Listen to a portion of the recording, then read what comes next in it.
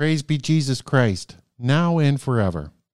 You're listening to Father Richard Clark, S.J.'s Daily Catholic, Daily Meditations for Lent, presented by the Bellarmine Forum.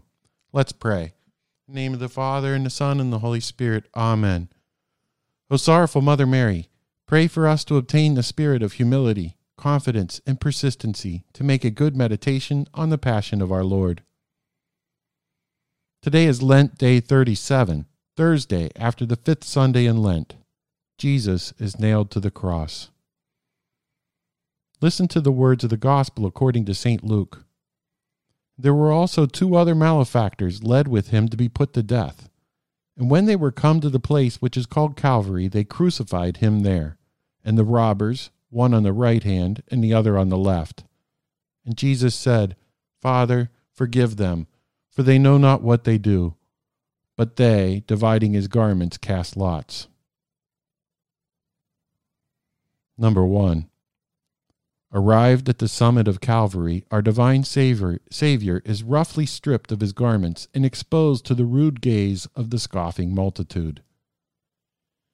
This shame he endured to atone for our most shameful deeds, for our human respect, for our glorying in our shame, for our boasting and love of display before the eyes of men.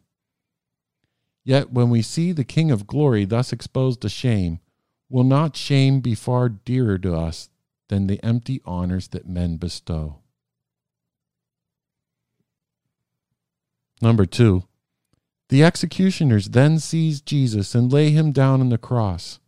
Holes have been bored in the wood at the extremities of the crosspiece and in the lower part of the stem. And our Lord's sacred limbs are almost dislocated by being dragged until the hands and feet reach the parts that have been pierced. Then the long, sharp nails are held by one of the soldiers, while another with a hammer drives them through the hands and feet of Jesus. The blows are struck, the blood gushes forth, while the divine victim moans piteously under the exquisite pain. O Jesus, grant me a heartfelt compassion with thee in thy sufferings. Number 3. When our Lord is nailed to the cross, the soldiers raise it on high and let the base of it fall into a hole dug in the ground. The shock renews afresh the agony of Jesus. No word is heard from his mouth, save one which he repeats again and again. Father, forgive them.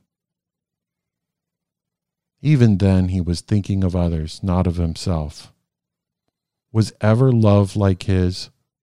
Why do I not love him more in return? Hail Mary, full of grace, the Lord is with thee. Blessed art thou amongst women, and blessed is the fruit of thy womb, Jesus. Holy Mary, Mother of God, pray for us sinners, now and at the hour of our death. Amen.